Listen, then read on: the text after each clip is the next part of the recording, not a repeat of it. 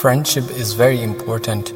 That is why the Prophet ﷺ has called upon one to watch out as to who he takes as a friend, because a friend falls under one of the following categories. Either he guides you or you guide him, or he misguides you or you misguide him. So watch out for the kind of people you keep as friends. May Allah make it easy for us.